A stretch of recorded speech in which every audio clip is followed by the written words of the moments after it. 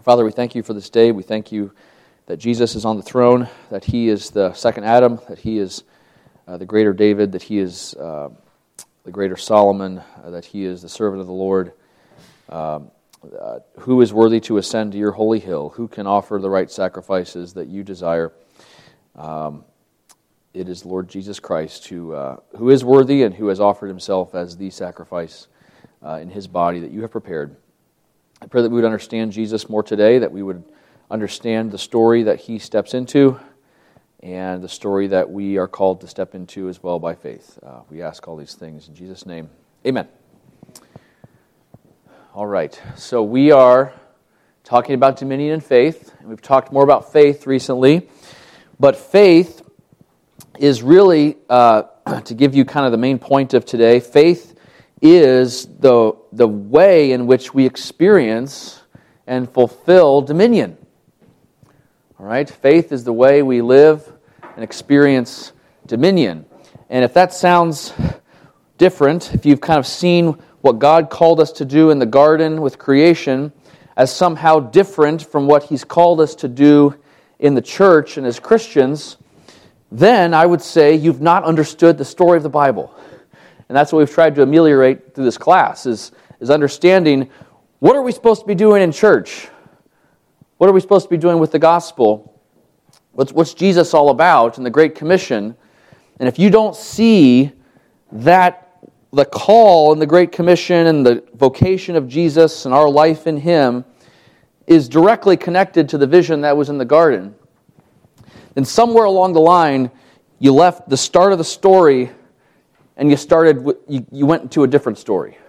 And so a lot of what this class is just, again, we started with narrative, we started with story, and we started with God. The Bible comes to us as a story, and it leads to a telos, and the telos is Jesus and our life in him, but in the middle there's this drama, and if we don't understand the drama and how it connects to the beginning and how it leads us to the end, when we get to the end, we may not have the end in mind that the whole Bible was pointing to. Yes, Doug?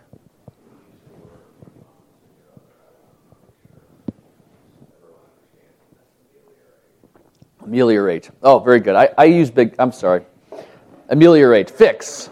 We want to fix. We want a remedy. We want to provide a remedy, a fix. Yeah. So we've talked about the story of the Bible. The Bible starts with the garden. It has this vision for man, this vocation for man to be a priest king. The whole image of God is that priest king vocation applied to all of life, and it's to be in God's presence, out of God's presence, and communion with him and communion with one another. We're to go into the whole world and fill the earth with the glory of the Lord, as we take dominion and subdue the entire earth and bring it under God's rule and reign through humanity. But we abandoned that vocation. We fell in Adam, and so every part of our image of Godness has been turned on its head. And humanity responded to that predicament with this project of fake dominion. We spent some weeks talking about fake dominion, trying to fulfill the image of God, but apart from communion with God, for the glorification of ourselves instead of the glorification of God through us. And that fake dominion's epitomized in Babylon, trying to build a city that ascends to God and make a name for himself. And one key narrative theme that I didn't talk about is just the word Shem. Shem means name, or it's a play on the words of, it sounds like name in Hebrew. And God, he makes a covenant with Noah, and through Noah, he blesses Shem and says, my blessing is going to be upon you, and Ham's going to be cursed. And we see Abraham comes from the line of Shem, but in between Abraham and Shem, we have the Tower of Babel project. And again, we've talked about what is Babel trying to do. What are the people trying to do? They're trying to make a Shem for themselves, a name for themselves. So they kind of turn Noah's promise of God's blessing upon Shem on its head, and it's like, we're going to get the blessing for ourselves. We're going to make a name for ourselves. And then God comes to Abraham, and he says, I'm going to make a great nation of you. I'll make your Shem very great. I'll make your name very great. So that's just, again, another literary clue where the author of Genesis is telling us, here's the main point, right? It's not Babylon. It's what I'm doing in Abraham. And that's where we left off last week. What God's promises to Abraham are the very same substance of what God called mankind to do in the garden.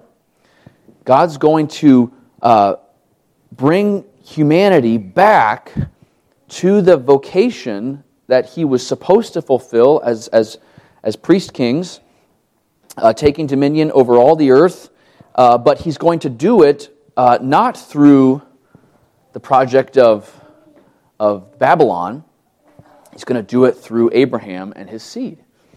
And so God's solution to what brought us the flood, what brought us Babel, is what brought us fake dominion, is what God's doing in Abraham. And last week we talked about Abraham's belief in that. He believed that the solution that God proposed through his offspring, because that was one of the things that God promised, through your seed I'm going to bring about this restoration, which is the same seed that was promised in Genesis 3:15, the one who would come from the woman who would crush the serpent. That seed's going to come through you. And so the object of Abraham's faith was God's going to restore the world through a seed that comes from me. And he believed that. And we see in his life that, and this is something that many of later prophets and the apostles will pick up on, Abraham believed that message and God counted to him as righteousness. Right? It wasn't through Abraham working something up in himself. At this time, he's barren, or his wife's barren. He has no land. God's given us these promises, but Abraham, he doesn't believe these things are going to happen in his own strength because he's not done anything. He's not able to do anything. He can't have kids. Instead, he lays hold of these things by faith. So last week, we talked about the object of faith. This week, though, we enter in probably one of the most important classes, I think, to really wrap everything up that we've talked about this quarter, and that's the experience of faith. The experience of faith. And the key text we're going to be discussing is Genesis 22, and we're also going to then fast forward through 600 years of biblical history up to David and talk about 1 Chronicles 21 and David's plan to build the temple. And this is because we got to get to Jesus somehow. So, and we're getting there. But we're going to do it for these two stories, okay? We're going to do it to these two stories.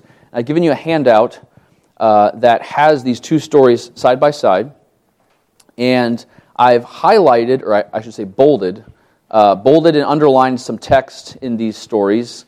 There's the stories, the two columns of narrative texts, Genesis 22 and 1 Chronicles 21.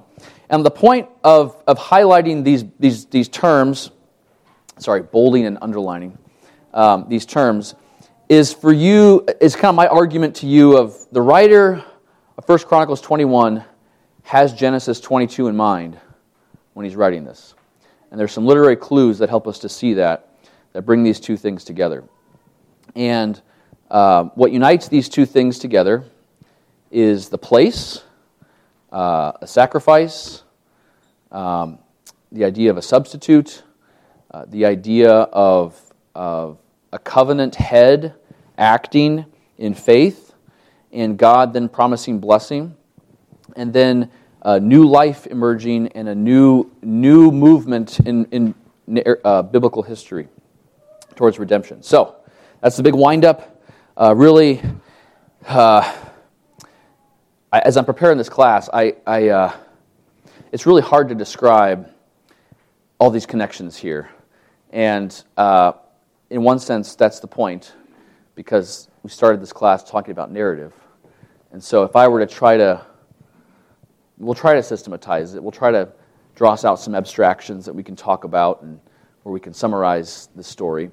But that's no substitute for just experiencing the story, right? Just living in the story. So we're just going to walk through these stories, and my hope is that you'd see these connections and you would enter into the experience of the characters in the story, and that would you would fill your minds with these biblical categories and these biblical themes.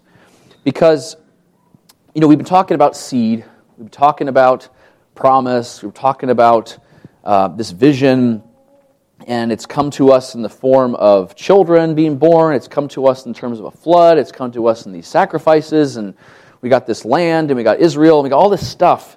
And, as Christians, as 21st century Christians who've had 2,000 years of Christian teaching, it's hard to put our minds back pre-Christ.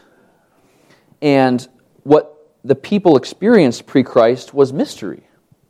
They experienced this mystery of God's working, but we don't know how it's all going to come together. Right? And when you're reading the Old Testament, you have to sit with this drama and tension that we know is resolved in the message of the apostles, but the excitement of the apostles, the zeal and the thrill, and what led these guys to want to offer their bodies as literal sacrifices, being crucified like Christ, being flogged, being stoned, being persecuted. What's driving these guys? And what's driving these guys fundamentally is that the mystery hidden in the Old Testament of how this is all going to come together comes together in Jesus Christ. Right? So again, they got the telos. We want to experience the drama leading up to that, so that when we see Christ, right, we don't just see an idea, and we don't just see an objective historical figure, but we see in Christ the plan for the fullness of time, the person who is the object of our deepest love and affection, not just in a mushy-gushy teenage romance sense, or nor in just a idyllic stoic hero sense either, but the meaning of the entire universe. So I say all that to say, you can't experience that unless you just jump into the story. So if there's kind of ambiguities kind of baked into our discussion today, just keep reading the stories. Just keep reading the stories, and really, really wrestle with the stories. Okay, so with all that said, let's jump in to the experience of faith, and let's read Genesis 22. So we'll start there, Genesis 22, and let's read it together. Genesis 22. After these things, what's immediately happened previously is Abraham has made a covenant with Abimelech because he again lied about the fact that Sarai was his wife and got him into trouble. But God rescues him and blesses him in spite of his sin and unbelief.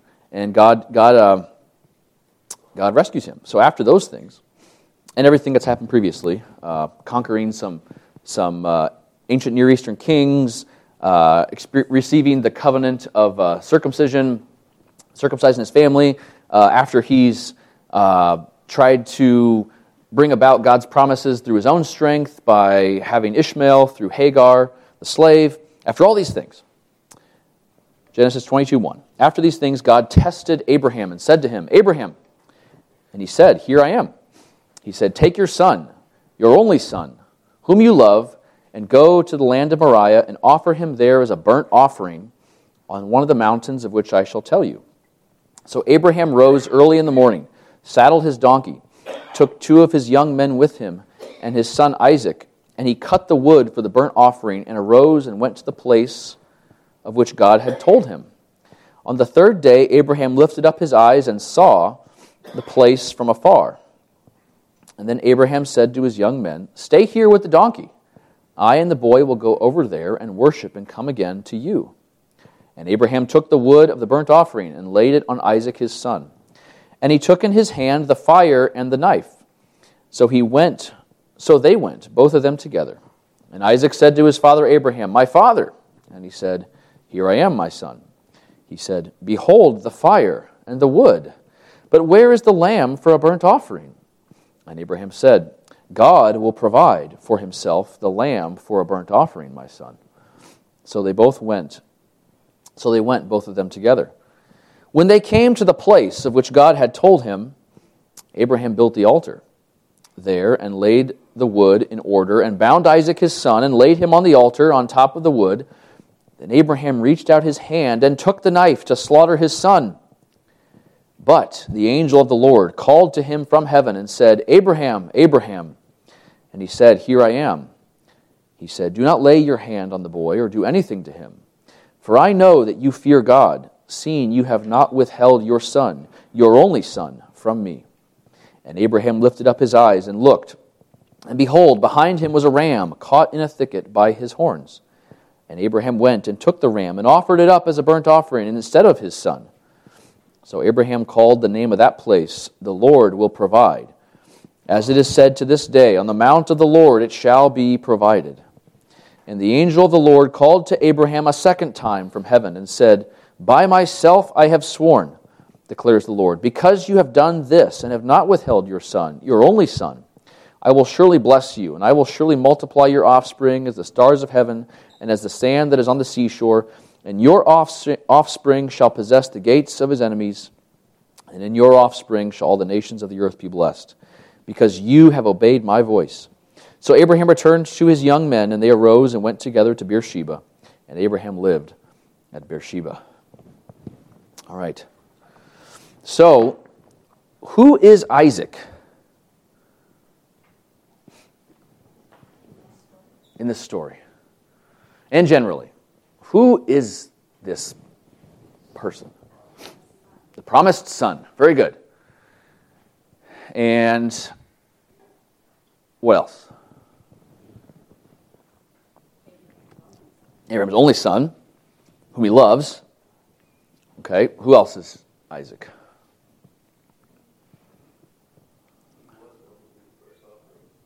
He was going to be an offering. Okay, whoa. He's promised. Yeah, he's the promised son, and God's given him as a gift, and now God wants Abraham to offer him up as a sacrifice. Dave, were you going to say something? Okay. And so he's not just someone's son. He's also the fulfillment of God's promise. And yet God tells Abraham to sacrifice him. And so, again, from a human perspective, I guess in anticipation for this, has anyone here read Fear and Trembling by Kierkegaard, Soren Kierkegaard, or heard of that book? It's Soren Kierkegaard was a Danish author. He wrote several books. He's linked with Christian existentialism, although I think people kind of use that as a pejorative. And his whole point in a lot of his writing was, like, you think you have experienced Christianity, or you think you understand what it means to, do good and be good, and you have no idea what you're talking about. There's an experience to these things that you need to experience. And he spends a whole book talking about this chapter in the Bible. And one of the questions he asks is, what's the difference between what Abraham's called to do and murder? And you have to just kind of let that hit you for a while to just, again, enter into the experience of Abraham. Like, we don't know, just pretend in your mind you don't know Christ is coming. You don't know the Son of David's coming. You've lived your whole life. You're over 99 years old. You've never had a son. God gives you a son, and then he tells you to kill your son. So at that point, what is Abraham called to believe?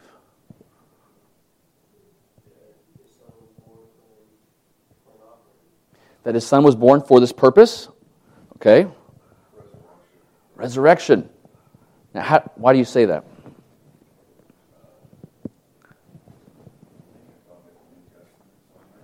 That's right. You read the Cliff Notes. That's the apostles' job, is to explain all these things to us. But how does Abraham make that connection? Yeah. Only through resurrection can it make sense in the mind of the patriarch. Mm-hmm. Why do you say that? flush it out. There's no other solution to all the promises that God's given them. Connect them all. Yeah. Accept that norm. Yes. Yeah.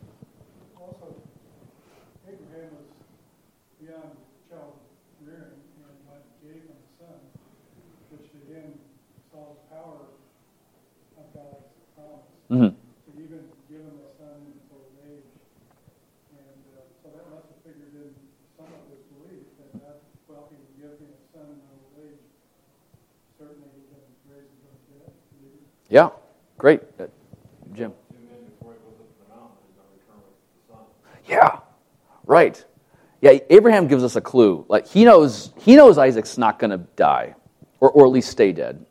Abraham doesn't necessarily know how it's going to happen, but he knows Isaac's going to come back with him. If you look at verse 5, yeah, he tells his young men, "Stay here with the donkey. I and the boy will go over there and worship and come again to you." That verb, "come again to you," is plural. We will come again to you. Yeah. So, small question. Okay. It's a little off topic. That's good. Yeah. So, when he said resurrection, do you mean like reincarnation? What do you understand reincarnation to mean? Reincarnation? Well, I was told once before that, reincarnation means to basically to be brought up again, so further your knowledge, to with God and spirituality. Yeah. So reincarnation. So the question is asked: is this kind of what's the difference between resurrection and reincarnation? Is that kind of your question? So reincarnation, kind of in an Eastern sense, is more the essential spirit of something is remanifested in a different form. Resurrection is the same essence, the same spirit, re-inhabits the same body again. It's different. It's so if Isaac's not going to be reincarnated here, he's going to be resurrected here. The same Isaac, the same body, but it's now brought back to life. So yes, Dave. I think it's clear that Abraham understood this was a test. Mm-hmm. I think it's also important or significant that, Abraham, the part about killing Isaac, he recognized as a test, because he also recognized that was not really consistent with something that God had ever commanded or in some sense. But the process of making an altar, making a sacrifice, all that was part of God's design. So the reason I'm thinking this right now is practically many years ago, there was a person that Julie knew in college, who was a friend of a friend actually, who had mental illness and thought that God was saying he would put a child, and did. Yeah. So you compare these two situations, and Abraham's situation, it's very different actually when you really dive deep and start to look at it. In the sense that there was a consistency there in what God was telling him to do, but Abraham was also able to recognize the part that was different was a test. And so you see in what he said even that he believed that he wasn't going to have to go all the way and plunge the knife in, but he was willing to go so far as to do it unless God stopped him. So, I guess that's the nature of true faith, that we're willing to follow God wherever he leads, even if we don't really fully understand what he's doing, and that we're able to recognize that it's really God that's leading through the time. Yeah. Right. See, I always thought he got up early in the morning because he couldn't stand to think about what he was going to do. So I never heard that he knew that this was okay. Interesting. Yeah. Andrew. Oh, well, and also it's the third day. It was 3 days. Verse 4, on the third day, Abraham lifted up his eyes and saw the place from afar. Yeah, Kierkegaard makes this really he really hones in on that Kierkegaard says, if I were Abraham, I would have gone as fast as possible, just gotten it over with. Yeah, there's a deliberateness to Abraham's stride here. He's not filled with this kind of dreadful resignation. It's faith, right? It's not just God's got this huge bounty on my son and I got to pay it, or I'm going to that's not Abraham's attitude here. It's not just this passive resignation and just pure self-denial. It's something much more, it's much deeper than that. Sorry, Andrew, you had your hand up for a little bit. Oh. So the second time we see that God promises that through Isaac all the world will be blessed. 17, I think it is out here. And that brings the voice of God saying that Abraham, there is hope in this. And I don't know what that plays to these questions, but it seems to me that it confirms that God is saying this is not resolution, it's not dread, it's in no way final or disastrous or a conclusion. Yeah. Right. Andrew. Yeah, I don't think Abraham knows it's a test.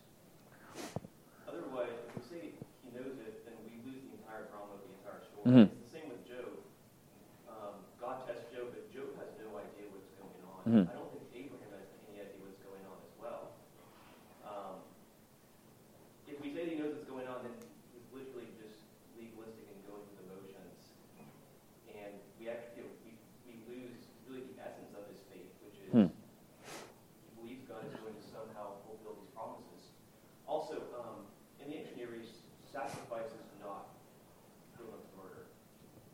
We know a lot about sacrifice in the ancient Near East, and no one thought it as murder. It is what's called offering. It is the giving of a person or an animal over to God. And so this is where this reappears part, because God is not calling him to murder his son.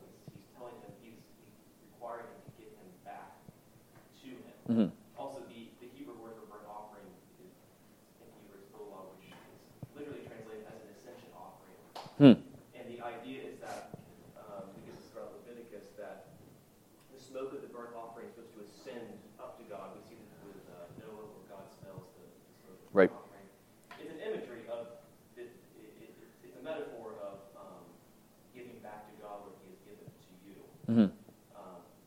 So when God says, offer your son up as an ascension offering, a whole burnt offering, he's saying he's not calling to murder, he's saying, return my gift back to me. Mm-hmm. Yeah, there's a whole lot going on here. And I'm glad you brought up Job, because I think that gets at kind of what I'm hoping to drive at, that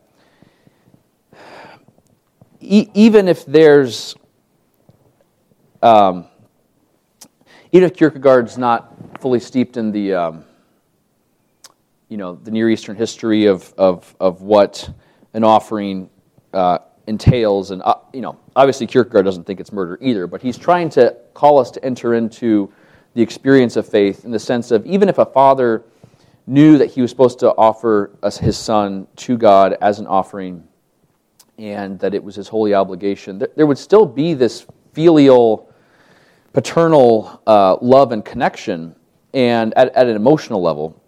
I don't want to make it all emotional. That's not what I'm saying, but it's certainly no less. The emotions are no less involved, and that's where I think the connection with Job is helpful, because Job, in one sense, is called to go through the same essential experience as Abraham in his test, and we get the window into now. I just made that statement. Do you guys? Why do you think I'm making that statement? Is anyone? What right do I have to connect Abraham to Job? What do you think I'm driving at? I maybe haven't given you enough cues yet. Maybe I've. Right. So there's a test, but is there a commonality between their experience in that test? He lost. Yeah, he had to give. He gave everything up. God, in one sense, took everything that was his and brought it to him. And Job's response was, "What's going on? I don't get what's on. I don't understand what's happening to me." Right? And we see Abraham's faith too, but like, don't miss the fact that what's God? I don't. I have faith. God's going to work out His plan, but I don't know quite exactly how it's going to work out. And why Job is so powerful for us is because Job forces us to just sit in these paradoxes and these contradictions of God's promise and God's blessing, but it's coming in the ways that we would not have ever picked for ourselves. We wouldn't have written the story of Abraham if we were writing it. We wouldn't have written the story of Job if we were writing it, right? But there's something about entering into this experience that I think the biblical authors are driving us at. Yes? And the great difference between Abraham and Job is Job doesn't actually have to himself give up.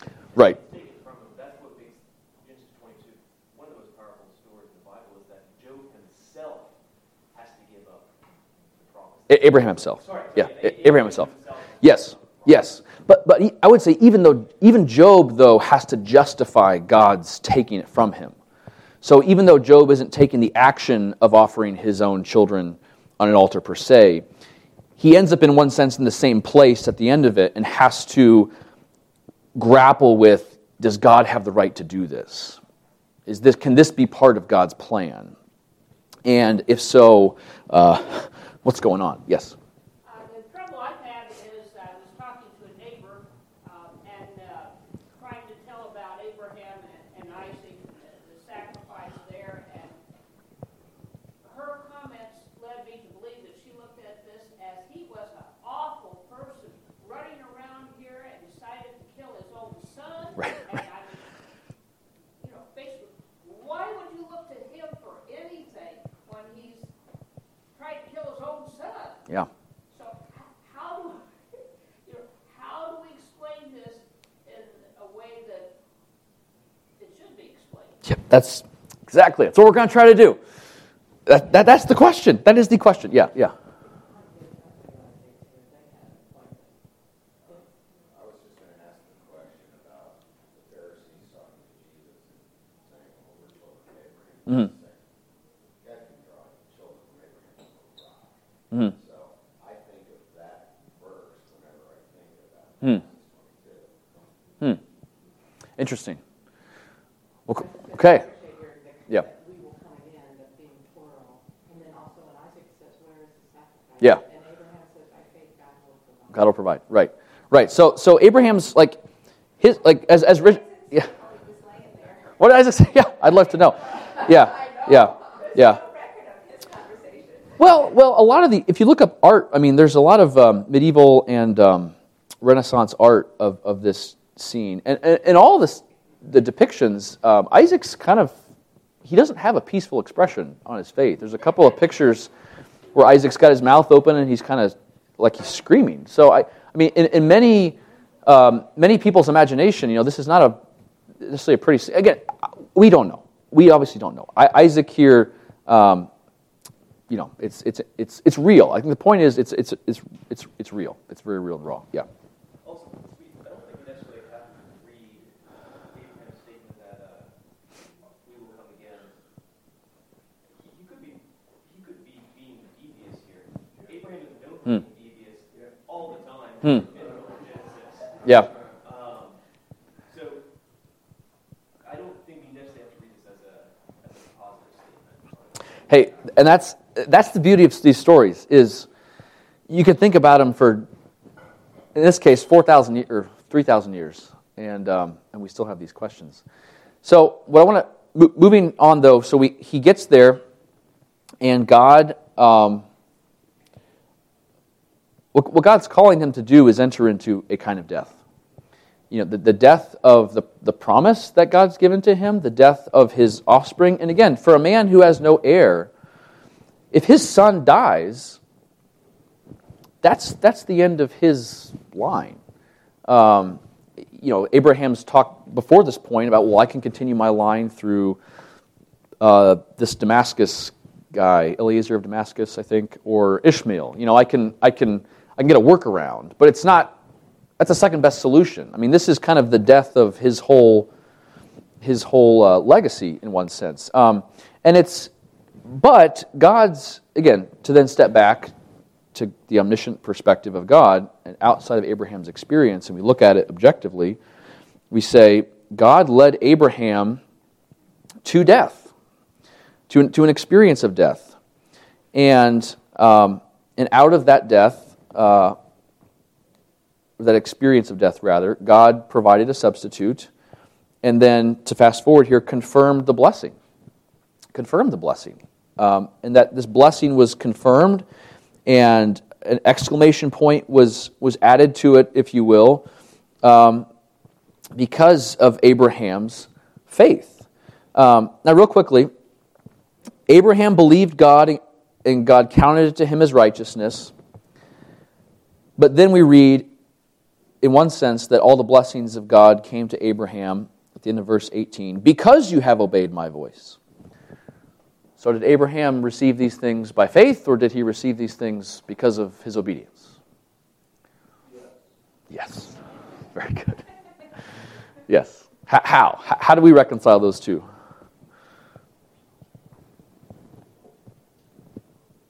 Faith always is wrapped up, both leads us to and is the outcome of our obedience. So faith leads us to be obedient, and that's, I think, the essence of the story. Mm-hmm. Is that Abraham wouldn't have been. It's not the story of Jonah, where Jonah reconciles himself to the fact. It is a different story. It's a more wondrous story. It's at the foundational base of the Bible, in that we trust God's ability to take what is an apparent contradiction. Diana's friend, she's struggling with this at the heart of it, that I have to be able to explain it in order to believe it. Mm-hmm. But we believe the resurrection because it happened, not because we can explain it. Mm-hmm. Yeah, and this is, it happened. It happened. I think that's a good way to put it. It's like faith happened. Like Abraham had faith, and then his faith happened in a sense. And this is, I think, what the book of James gets at. Show me your faith apart from works, I'll show you my faith by my works. That the Bible doesn't understand a faith that believes apart from a faith that acts. A faith that believes will always act. It's not that the act saves you, per se. It's that if you have faith, when it is tested, it will act. And that's how James starts. Consider it pure joy, my brothers, when you face trials of many kinds, knowing that the testing of your faith. And so that's a big theme. So yes, these two things are two sides of the same coin of faith. Much more to say on that. We'll talk about that more next week in terms of, next week we're going to talk mostly about the New Testament. But, okay, so bottom line, to try to move us then to 1 Chronicles 21, God leads Abraham in an experience of faith, and that experience leads him to death, and life comes out of death. And the reaffirmation of the promises of dominion renewed comes through the path of death. It comes through the path of resurrection life. In one sense, Isaac will never come to Abraham and be the source of the seed just by natural birth. Right? There's a spiritual, supernatural birth to Isaac here, through which the promises are then going to come. And this is again, it's very embryonic here at this point. But this theme, I mean, at this point, this is the springboard to so many themes in the Bible. You have provision of sacrifice in place of the firstborn, i.e. Passover, prefigured here. You have this idea of life coming out of death. That's the theme here. You have complete submission to God as his servant typified here, right? And then you have this theme throughout the rest of the Bible of God's servant. And all the great men in the Bible are put forward to us as the servant of God. You see that typified here, and then you see it also, this servant of Isaiah 53, right? These servant songs in Isaiah are building upon this theme, and this theme of servant carries its way through the Bible. You also see, God promises He's going to make a name for Abraham and his seed. And God leads Abraham to a high place in a mountain. Well, that's a completely different way of making a name for yourself than the Tower of Babel, right? So you have here almost a theme of anti-Babylon here. And we know Mount Moriah, as we're going to read here, is Jerusalem. And so you see the beginnings of how is Zion, the mountain of God, set up against the city of man in Babylon. Well, it looks completely different. Whatever God's doing in Zion is not how the earth wants to make a name for itself. It doesn't involve this death through life or life through death motif. So again, all these themes here. But one theme I want to drive us towards in 1 Chronicles 21 is this theme of place. The place of Abraham's sacrifice is very important. Mount Moriah, and if you go to the only other time it's mentioned in the Bible is in 2 Chronicles 3:1. Then Solomon began to build the house of the Lord in Jerusalem on Mount Moriah, where the Lord had appeared to David his father, the place that David had appointed on the threshing floor of Ornan the Jebusite. Okay, so what's going on with this verse? So, Chronicles was written as the last, it's arranged as the last book in the Jewish Tanakh, the Jewish Bible. And the author or authors of Chronicles, it was written in after the return of the exile, and they're looking back on all of Israel's history. They're trying to make sense of it. What's God doing? And the theme of Chronicles is God's messianic king builds the temple. That's Chronicles. And so the whole book is this give and take between God's king, prototyped in David, and the temple or the priests. And the faithfulness of the kings throughout the book is measured by the extent to which they lead people in true worship and build the temple.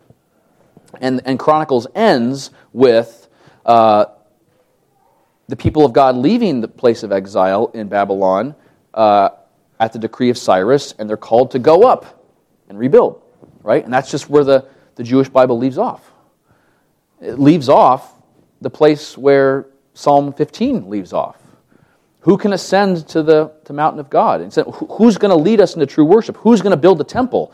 That's the question that the Jewish people after exile grappled with. And that's the story that Jesus then steps into. So before we get to Jesus, though, why did David want to build the temple on Mount Moriah? And that's what 1 Chronicles 21 is going to tell us. And we got 10 minutes, so I'm going to read it. I'm going to give you the Cliff Notes. I'll draw these connections here. Hopefully you'll keep discussing this amongst yourselves. And but there's just some. I think this is great. Okay, 1 Chronicles 21. Then Satan stood against Israel and incited David to number Israel. So this is the story where I'm sure you've heard it in different forms. David numbers the people. God curses the people with plague because he numbered them. And numbering the people, in one sense, is fake dominion. I'll just give you a clue here. David wants to glory in his earthly strength, right? He's not being a king of faith here. He's being like a normal king and numbering the people. And God punishes him for it. And then God sends this angel of death who's striking down people with plague throughout the city of Jerusalem. And David stands in the gap and provides a solution, and we'll see what happens. So, then Satan stood against Israel and incited David to number Israel. So Joab departed and went throughout all Israel and came back to Jerusalem. And Joab gave the sum of numbering of the people to David. And I'm skipping around here. I'm reading the one on your handout. So I'm leaving out some verses just to streamline the story. Verse 5, and Joab gave the sum of the numbering of the people to David. In all Israel there were 1,100,000 men who drew the sword, and in Judah 470,000 who drew the sword. But God was displeased with this thing, and he struck Israel. And David said to God, I have sinned greatly, and that I have done this thing. But now please take away the iniquity of your servant, for I have acted very foolishly. And the Lord spoke to Gad, David's seer, saying, Go and say to David, Thus says the Lord, 3 things I offer you.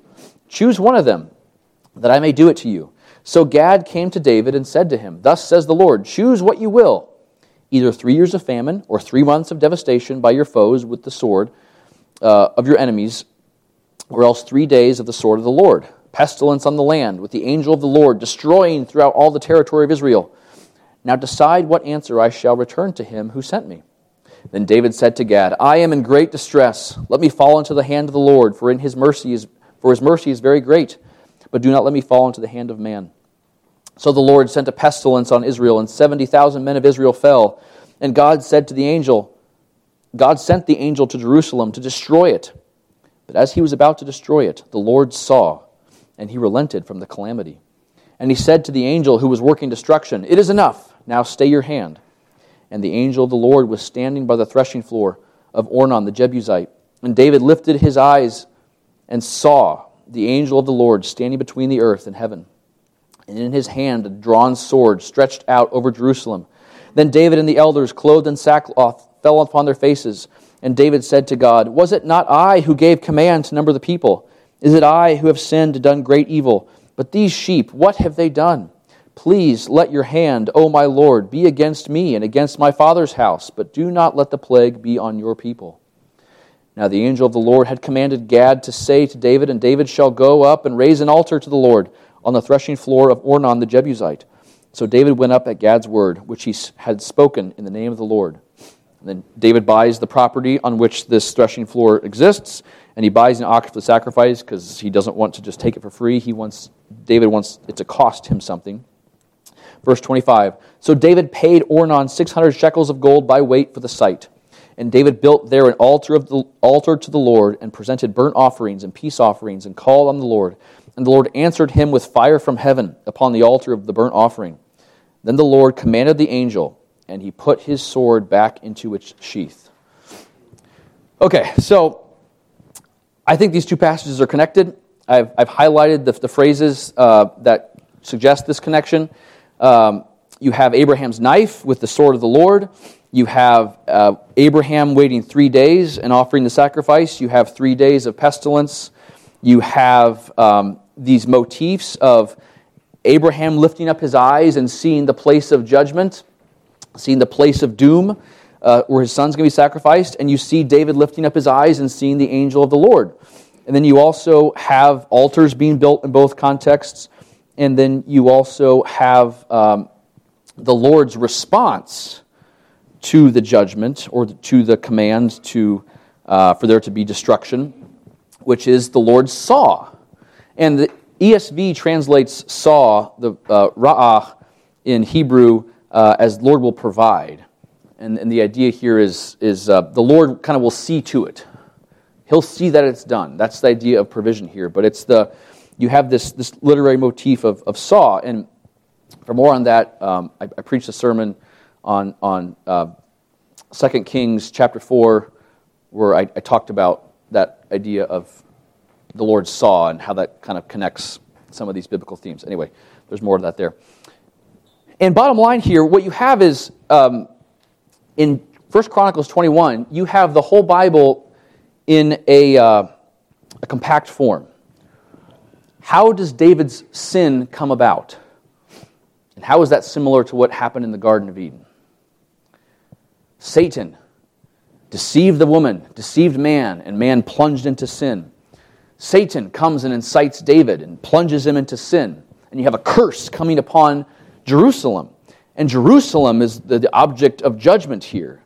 That Jerusalem is going to get the sharp end of the sword. And so Jerusalem here, the people of God, in one sense, stand in the analogous place to Isaac.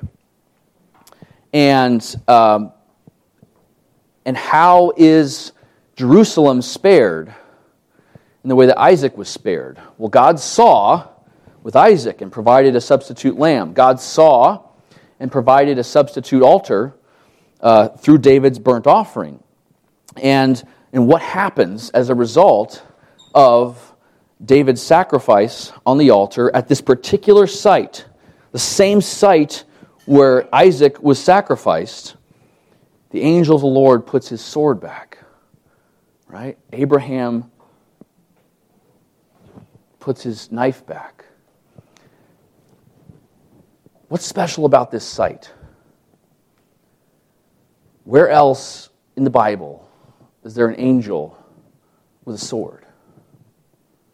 What place outside of Eden? Where is the place where the angel puts back the sword? It's at the place of sacrifice, the place of the substitute, right? And so what's David's response after this? 1 Chronicles 1, 21 through 28. At that time, when David saw that the Lord had answered him at the threshing floor of Ornan the Jebusite, he sacrificed there. For the tabernacle of the Lord, which Moses had made in the wilderness, and the altar of burnt offerings were at that time in the high place at Gibeon. But David could not go before it to inquire of God, for he was afraid of the sword of the angel of the Lord.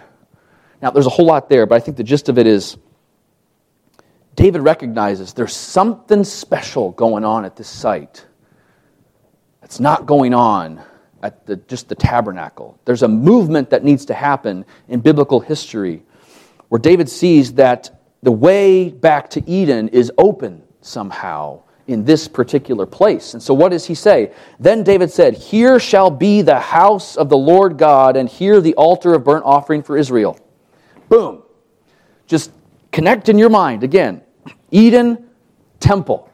Temple is the new Eden. David sees this spot, and he connects what's going on here with the offering of Isaac. He connects it here with this angel standing in Genesis 3 with the sword at the gate of Eden. And he's like, God is providing the way back to him in this spot through sacrifice. And so he commands the people to build the temple. And God says, well, you got to stop. It's not going to be you who builds the temple. It's not going to be you. It's going to be your greater son. Right? And so David then begins the project of collecting all the materials to build the temple of God on this spot. So again, let's just connect everything we've talked about in this class so far. God had a vision for man and his vocation. It was to happen in Eden, and from that place to go into the whole earth. Man blew it, got kicked out, but he promises salvation through a seed. Through the story of Abraham, we see that God's plan for this seed is going to be life out of death. It's going to be joy out of sorrow. It's going to be blessing out of curse. Right? And this motif gets replayed, and gets replayed a lot of times throughout the Bible. There's life of Job, Hannah and Samuel. All this, life out of death. Well, it gets replayed in 1 Chronicles 21, and the result is the place where this fundamental story gets replayed in a more extreme sense is the place where the angel puts back his sword. And in one sense, this is the place where man can begin to experience true dominion once more. And we lay hold of that by faith. And then we build that place by faith. Right?